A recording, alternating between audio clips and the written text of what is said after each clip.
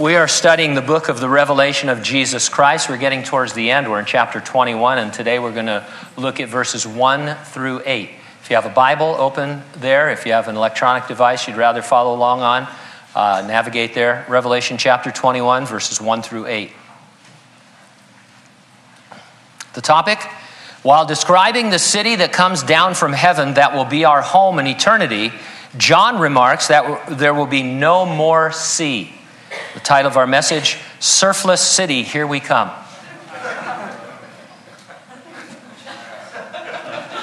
That's an A-list title. That deserves more than that, but that's all right.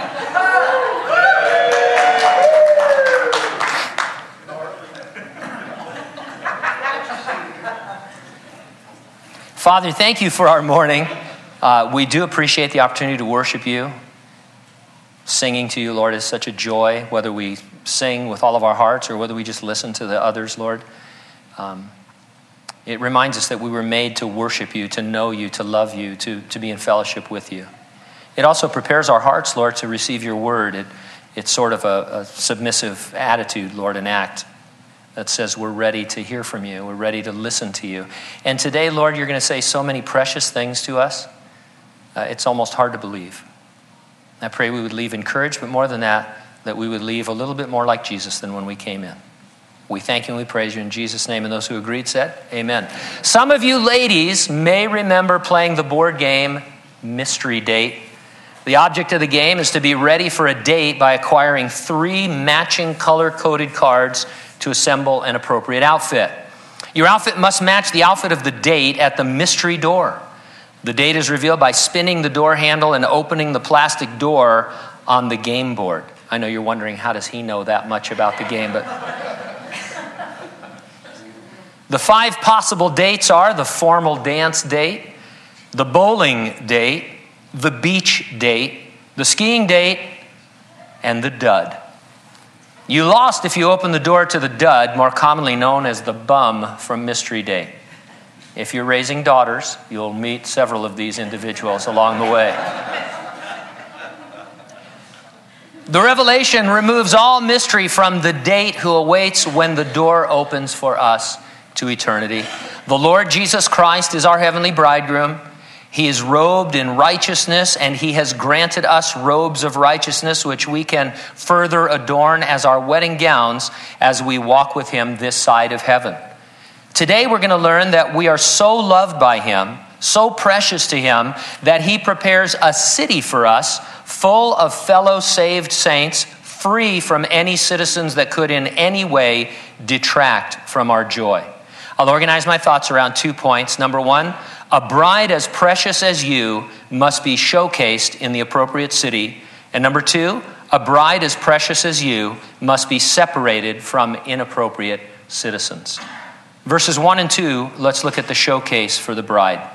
Now, one list of the top 5 most beautiful cities in the world has Venice, Paris, Prague, Lisbon, and Rio de Janeiro. Another lists Cape Town, Rio, Istanbul, Paris, and Rome. Still another lists Dubai, New York, Shanghai, Rome, and Paris. No cities in Central California made any list of the world's most beautiful cities. Apparently no one's ever been to Arvin. Is anybody from Arvin this morning? Don't lie. No, okay. Oh, one person? Okay. The most beautiful city in the universe has not yet been seen. Well, it has been seen by one person, by the Apostle John in the Revelation. We get a glimpse of it in our text, and we'll get a slightly more detailed look next time we are together.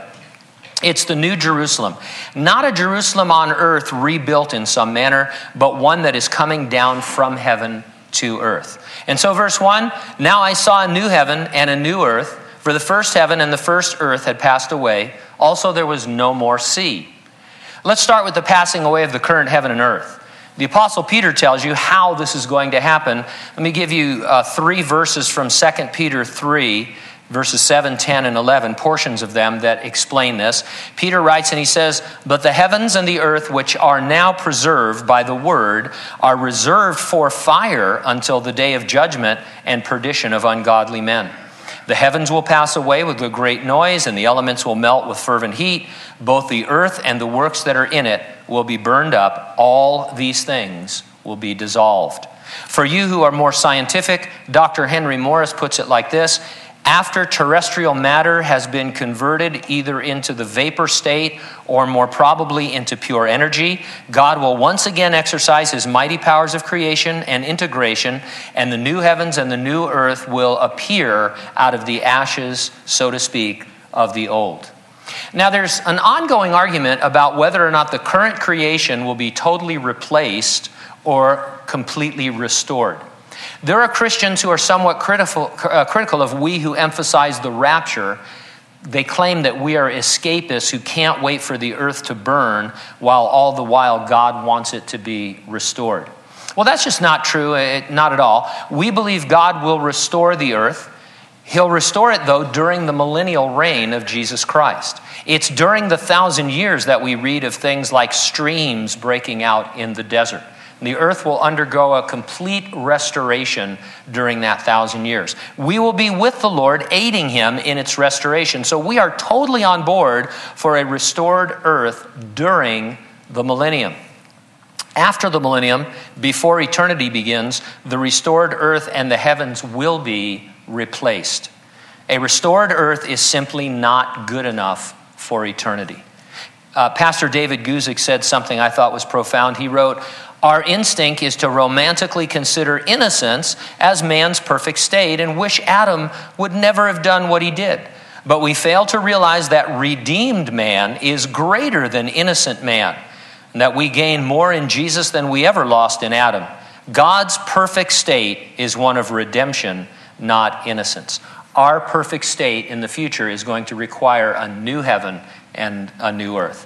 Now let's think of what it means to have a whole new heaven. And we're not talking about heaven where God dwells, heaven with a capital H. We mean the heavens above us, the earth's atmosphere, and what we call space. I love a good sunrise or sunset. Meteor showers are cool. So are blood moons. But I could live without hurricanes and tornadoes and lightning. You're all following the rough fire and the other fires up in the mountains and wondering where they're going to head next. Lightning strikes started that. Lots of terror is generated in the heavens as they exist today. Beyond that, we remember that currently the heavens above us are the headquarters of Satan and his demons. He is called the prince of the power of the air in Ephesians. His presence has really fouled up the atmosphere. You wouldn't want to. He's like if you're a homeowner and you rent your house, he's a bad renter. You're going to have some repairs to do after you're done, and so the heavens need to be redone. We could similarly meditate upon a new earth. There's a lot about the earth to fear and loathe. Sure, there are beautiful places, but mostly places you're going to fall off and die if you get too close, and then be eaten by animals at the bottom. So those who want to appeal to nature must not understand its cruelty. Nature can be awful in its ravages. It's amoral, killing at will. Now for the really big question, why is there no more sea? This genuinely seems to bother us. With all the things going on in the Revelation, people are troubled by the lack of oceans on the new earth. There's always questions about this. In the end, we're not told why there is no more sea, and so anything we say about why would be a guess that we really can't substantiate. We take it at face value. Instead, I want to try to tap into why it troubles us.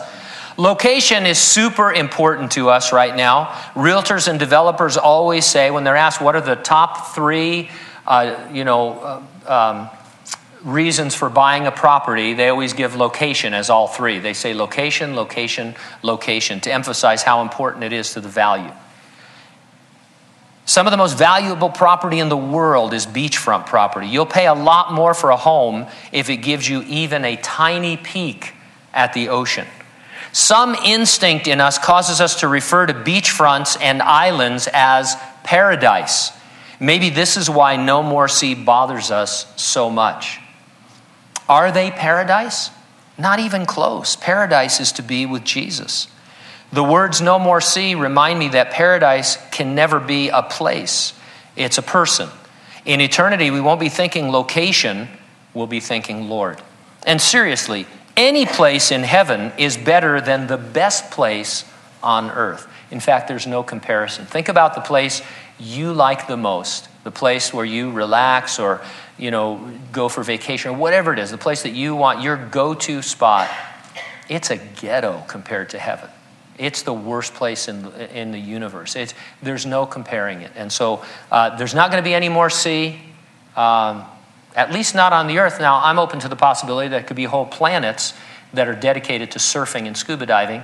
But as far as the earth is concerned, no sea there. So you're going to have to do some traveling to get your ocean fun. Verse 2. Then I, John, saw the holy city, New Jerusalem, coming down out of heaven from God, prepared as a bride adorned for her husband. The New Jerusalem is quite literally the crowning jewel of the new creation, because in subsequent verses we'll see that it is made mostly of jewels and precious stones. It will come down out of heaven from God. That means it's being constructed in heaven, and it'll be moved into place when the time comes. Probably have one of those signs on it that says wide load. Apparently there are things I think are funny that no one else really, I'm just not at your level of humor yet. I'm building there. I'm trying to get there. It's interesting that in chapter 17 and 18, we read about Babylon. That city originally was an attempt to build from the earth upwards to reach God, spiritually speaking. But fallen man cannot pick himself up.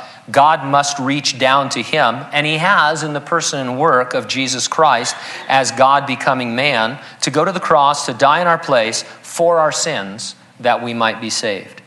The New Jerusalem is being prepared in heaven as a bride adorned for her husband. Now, the city is not the bride. You are, if you're a Christian. The city is an adornment that reveals the wonder of his love for you. It's the place that Jesus has been away preparing for us collectively and for each of us individually. It will be the real estate in which your mansion is being constructed. You know how housing tracts all have names? Your mansion in heaven is being constructed in the New Jerusalem.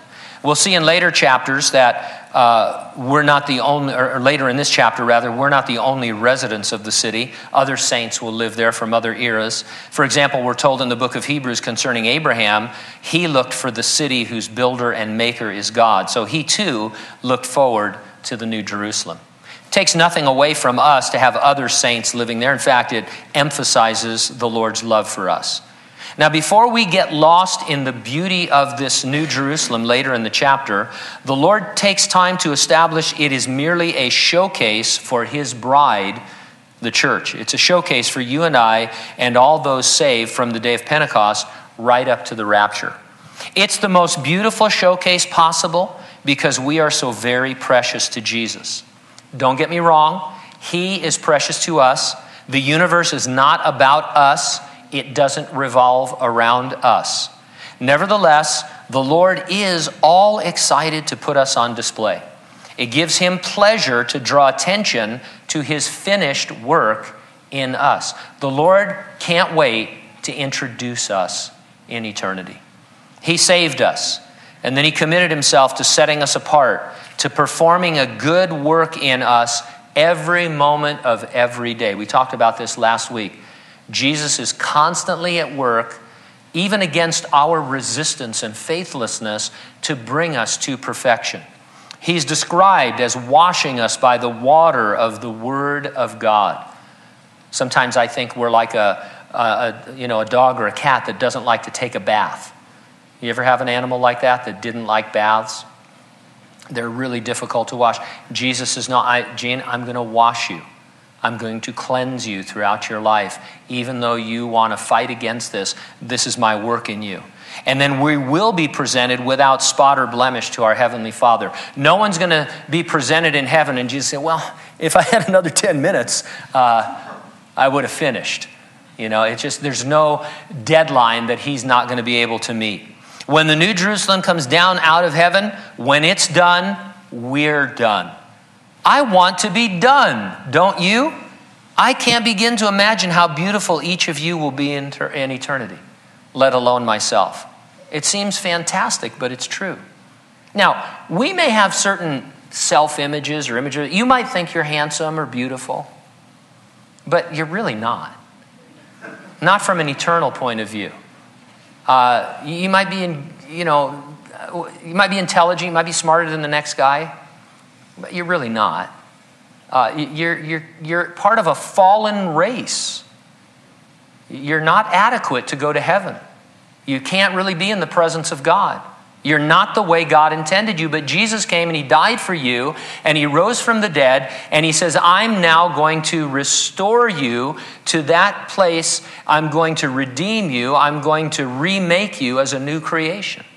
And one day we will all be done. And I want to be done, don't you? I mean, there's a lot of work. Some of you, as you get older, a lot more work, needs to be done. A lot of times when you don't laugh at my jokes, I say something about it to make sure I'm speaking English and that I haven't moved into gibberish, and stuff. And I always think, well, if I see Gene walking up the center aisle, I know I've lost my mind and stuff. And so it's just, people get old. They get gnarly and stuff. But Jesus is working on us and we're going to be raised into glory. 1 John 3:2, beloved, now we are children of God. That's who we are right now, and that's a glorious thing. But it has not yet been revealed what we shall be. That means we can't really fathom what it's going to be like. But we do know that when he is revealed, when Jesus comes for us, we shall be like him. And so this side of eternity, we have a hard time really fully understanding what it's like to be finished by Jesus, but we can see glimpses of it in his resurrection body and his resurrection life, and we long for that. And the Lord is saying, hey, I'm building you a city to show you off because my work in you is going to be really incredible. I mean, look at the universe. I don't want to stay on this point too much, but it's blowing my mind this week. Think of the universe, and it's fallen, but think of the glory of the things, the canyons and the space and the mountains and all of this kind of stuff. And you think, wow, that's fantastic. And sometimes you think, I wonder what it looked like before the fall. It must have been even wonderful. And God says, yeah, all of that is a background. It's a backdrop. If God is taking a picture of you at the Grand Canyon, he doesn't care about the Grand Canyon. The Grand Canyon is nothing to God. He wants the picture of you. The Grand Canyon is just a showcase to show how much he loves you. Eternity is going to be like that as well. Without taking anything away from Jesus Christ, he loves us that much and is going to show us off.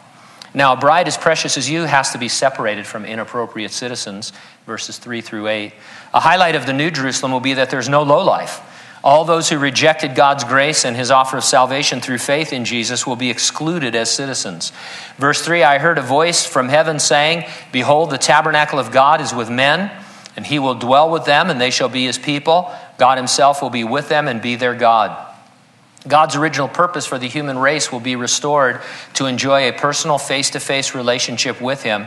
Everything that occurs between the fall of man in Genesis chapter 3 until Revelation 21 is to redeem and prepare a people to enjoy fellowship with God forever.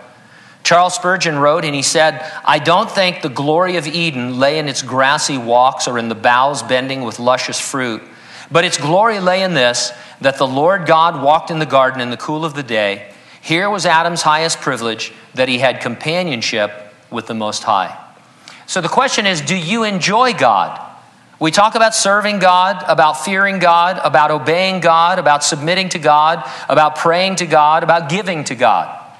Those should all be done in a context of enjoying his presence in our lives. Those aren't the primary things. The primary thing is to be yoked with him, enjoying his presence, doing those things. You say it's hard to enjoy his presence in suffering, in struggle. Well, that's precisely when you can enjoy him the most. Because imagine going through suffering or struggle without God. That's the truly scary thing. It makes no sense to me when people see suffering, especially non-believers. They say, well, I can't believe in God because he allows people to suffer. If you minus God from that equation, what have you gained? You're so far into the negative side of things, you've gained nothing. You've lost everything. There's no possible comfort or hope or joy if you remove God. Instead, you have Jesus, who knows what it's like to be human, who knows what it's like to be tempted, who knows what it's like to suffer, who knows what it's like to be treated cruelly, to die, and who can assure you that he is working in and through your life and that all things will work together for the good because you love him and are called according to his commandments. And so you don't really want to remove God from suffering. In fact, you want to infuse your suffering with him and enjoy him in it. Verse 4, and God will wipe away every tear from their eyes, and there should be no more death or sorrow or crying. There should be no more pain, for the former things have passed away. Life today is characterized by death, sorrow, and pain. It produces tears and crying. Jesus will wipe away every tear. That's a great summary of that verse. Have you ever had someone wipe away your tears when you were crying? It's a tender gesture that only someone who is very close to you should attempt. It's a symbol of their desire to alleviate your sorrow. They want to wipe away your tears as if they could wipe away your sorrow.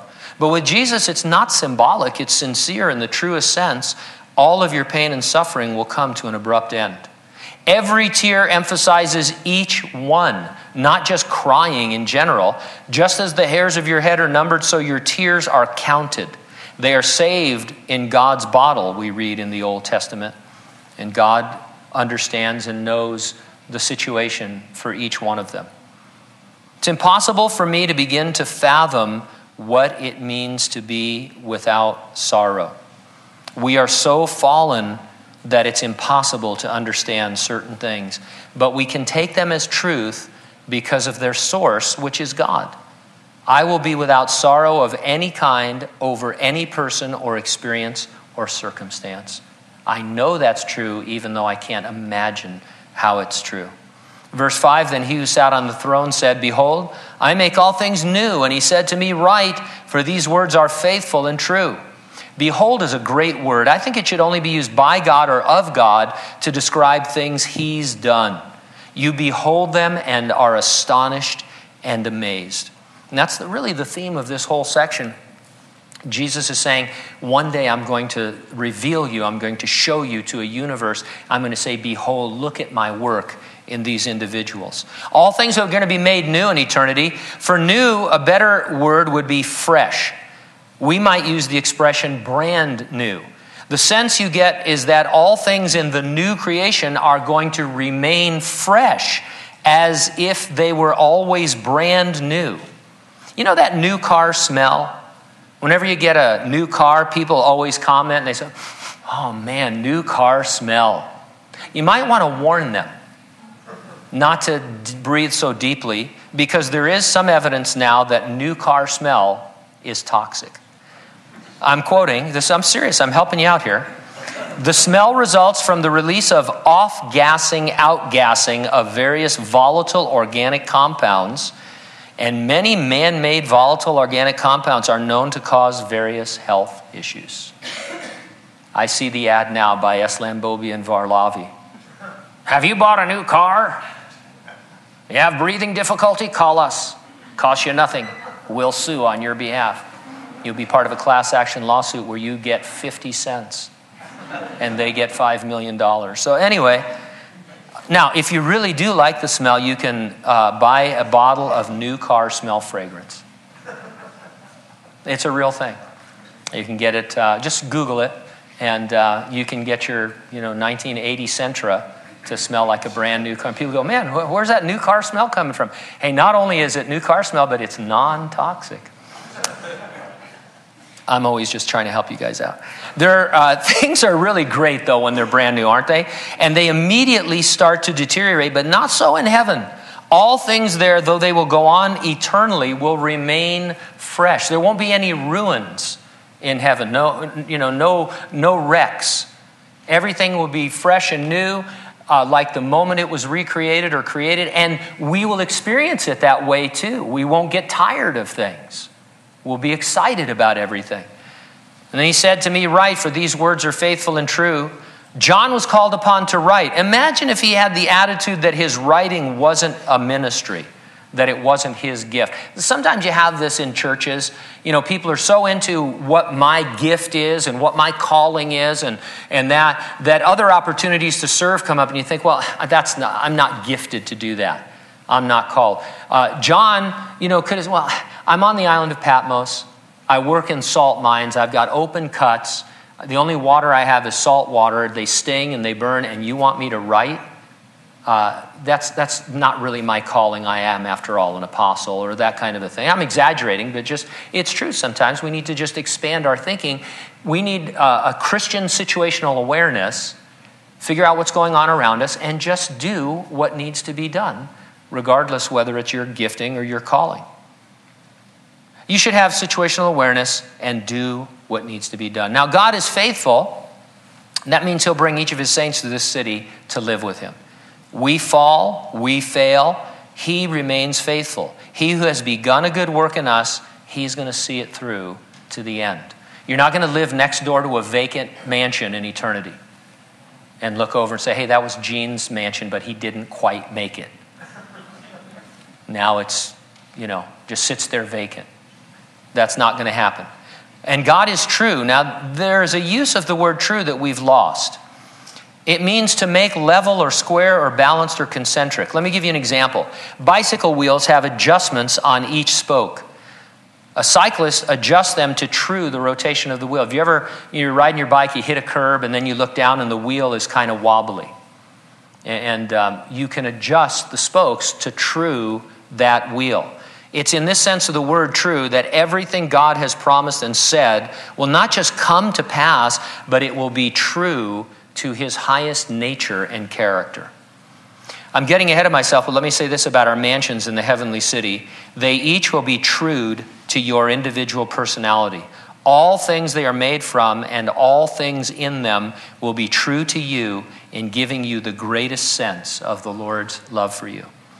Verse 6, and he said to me, it is done. I am the Alpha and the Omega, the beginning and the end. I will give of the fountain of the water of life freely to him who thirsts. Jesus identifies himself as the Alpha and the Omega 4 times in this book. They are the first and last letters of the Greek alphabet. Jesus is everything there is to say or to communicate. He is the fullness of life. Jesus promises the water of life freely to him who thirsts. He first made that offer in the Gospel of John. It is the offer of the Spirit to those who receive him as Savior and Lord. In eternity, we will have the river of living water in the New Jerusalem as we see. We will be totally refreshed, totally satisfied. Drinking and thirst are common pictures of God's supply and man's spiritual need as well. Drinking is an action, but it's an action of receiving. Like faith, it is doing something, but it is not a merit-earning work in itself. And so this speaks to non-believers. Maybe you're not a Christian here this morning. It speaks to the thirst that you have that can only be filled in a relationship with God through Jesus Christ. We sometimes talk about it as eternity in your heart or as a hole in your heart. Thirst is another good way. You're hungry for something. You're searching for something. Well, that something is a someone. It's Jesus Christ. Verse 7, he who overcomes shall inherit all things. I will be his God, and he shall be my son. Believers are overcomers. We look at that and we think Overcomers Anonymous, that it's a difficult struggle and we may not make it.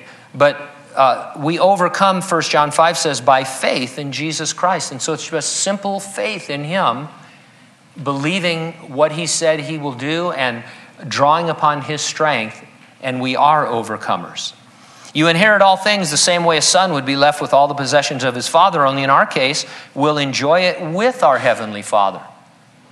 Significantly absent from eternity will be all those who rejected salvation by grace alone through faith.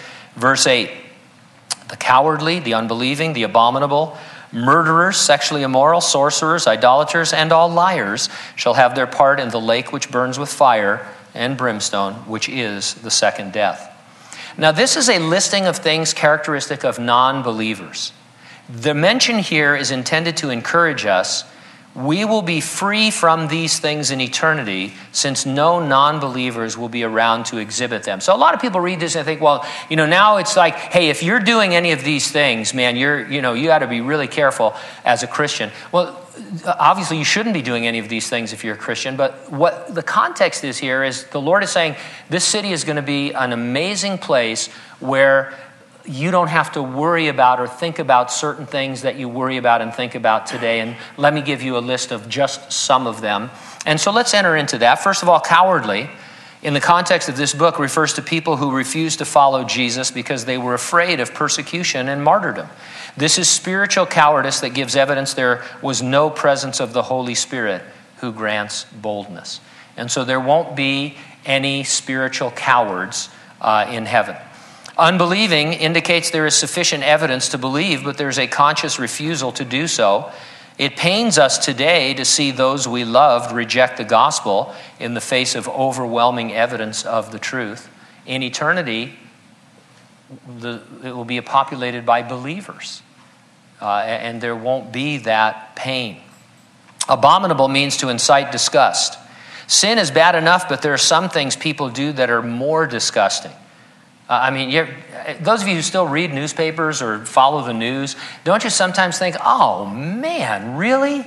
I mean, it's just something that's so gross, that's so wicked, you almost can't even imagine it. In heaven, there will be no waking up to awful atrocities that people perpetrate on one another. There won't be any mass murders or serial killers or things like this that dominate our world today. ISIS won't be beheading people, those kinds of things. Murderers reminds us of increasing violence among men and mankind. The New Jerusalem will never devolve into violence of any kind. It will be a perfect society from start to finish. A lot of things start well, and then they devolve into terrible things. Everything's going to be new and fresh in eternity. Sexually immoral means there will be no horror stories of child sexual abuse, no rapes. You won't have to check a registry to see if your neighbor is a sex offender and wonder what's going to happen. And really, that's what the Lord is saying. There won't be any sexual immorality. Think of how dominant, from a Christian viewpoint, sexual immorality is in our world today, and how it's encroaching on human society, not just as Christians, but on all of our society. And the Lord's saying, hey, that's going to all be done away with. We won't have to worry about that. Sorcerers won't be there. That may seem obvious, but I think it's good to mention. There's not going to be any dark side, no sinister forces, no temptations by super intelligent demonic forces. You won't be lured off only to regret having fallen into error. Idolaters would refer to all false religious activity. You know how we like to say Christianity isn't a religion, it's a relationship? Well, we will be able to fully experience freedom from religion in the future. We won't do anything from a sense of obligation or merit, only from love with a pure heart.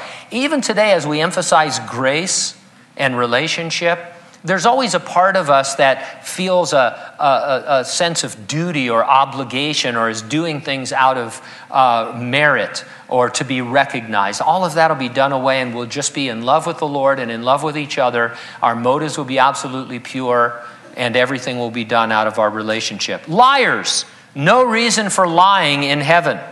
Your words and everyone else's will be true.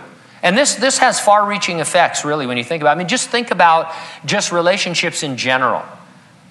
You won't mind talking to people in heaven. You ever go to the store and see that person that you don't want to talk to? Or maybe you are that person that people don't want to talk to. And you have a tendency to lie by not looking their way, or go to the other end of the store, hope you don't run into them. And to be honest, some are nice people. They just talk forever. They just want to keep talking. Oh, hi, how you doing? Yeah, I'm shopping. I'm really terrible about this, because when I shop, I go to Walmart first. It's all right, come on.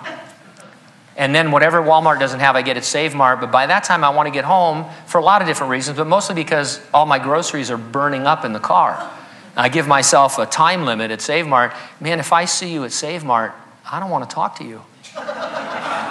I'm telling you right now, I'll let you know. I'll say, hey, it's an okay day. But, I'm not being rude. It's just like, talking to you right now isn't as important as my chicken, my frozen chicken, and stuff. I don't want to have salmonella, whatever that is. I thought it was a gangster at one point. Salmonella will get you. But anyway, so you get what I'm saying? The Lord is saying, hey, I want to just tell you that life is going to be completely different in the New Jerusalem. Some of the things that really weigh you down now obviously aren't going to be there. And we think, oh yeah, sure, I could figure it. But think about it. He says, I want you to think about what a world would be like if these things were absent from it. It would be wonderful. Non-believers rejected Jesus as Savior, and in chapter 20, they were cast alive into the lake of fire. It wasn't because of their lying or their idolatry or their sexual immorality. It was because of their unbelief. Those behaviors were evidence that they were not believers. We talked about the second death and the lake which burns with fire and brimstone in our last study. It was created for the devil and his angels to punish and incarcerate them for all eternity. Non-believers go there by choice, having rejected salvation in Jesus Christ. If you've been with us for our studies in the Revelation, you've noted our emphasis on God reaching out to lost sinners, not being willing that any should perish, but rather that they all would come to know Jesus.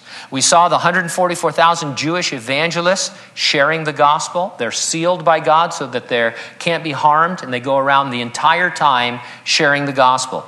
We saw two amazing witnesses who were unstoppable for the first 3.5 years of the tribulation, performing miracles and wonders, sharing the gospel. We saw angels flying in the heavens, sharing the gospel to every part of the earth. We saw multitudes of martyred individuals, each one exuding a personal testimony of Jesus Christ as they gave their lives for him. God's efforts to save the lost during the tribulation are quite simply extraordinary. During the millennium, Jesus will be physically present on the earth in his resurrected body, and resurrected saints will rule with him in their glorified bodies. The earth will be filled with the knowledge of the Lord, and still multitudes will refuse his offer of salvation.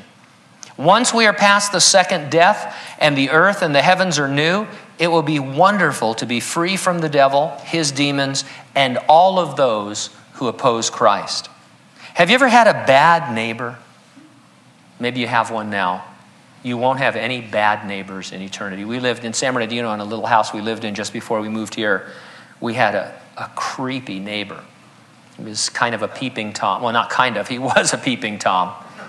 And he claimed his mother lived with him. I caught a glimpse of her once through a window. It was all very Norman Bates-like. I mean, this guy was very creepy. And you know, sometimes you have bad neighbors. Not so in eternity. But we're not to that point. And so our emphasis should be on enjoying the Lord so much that all bad neighbors will develop a thirst for the living waters that flow from Jesus through us to parched hearts ravaged by sin and the suffering and the sorrow that it causes. Let's pray together.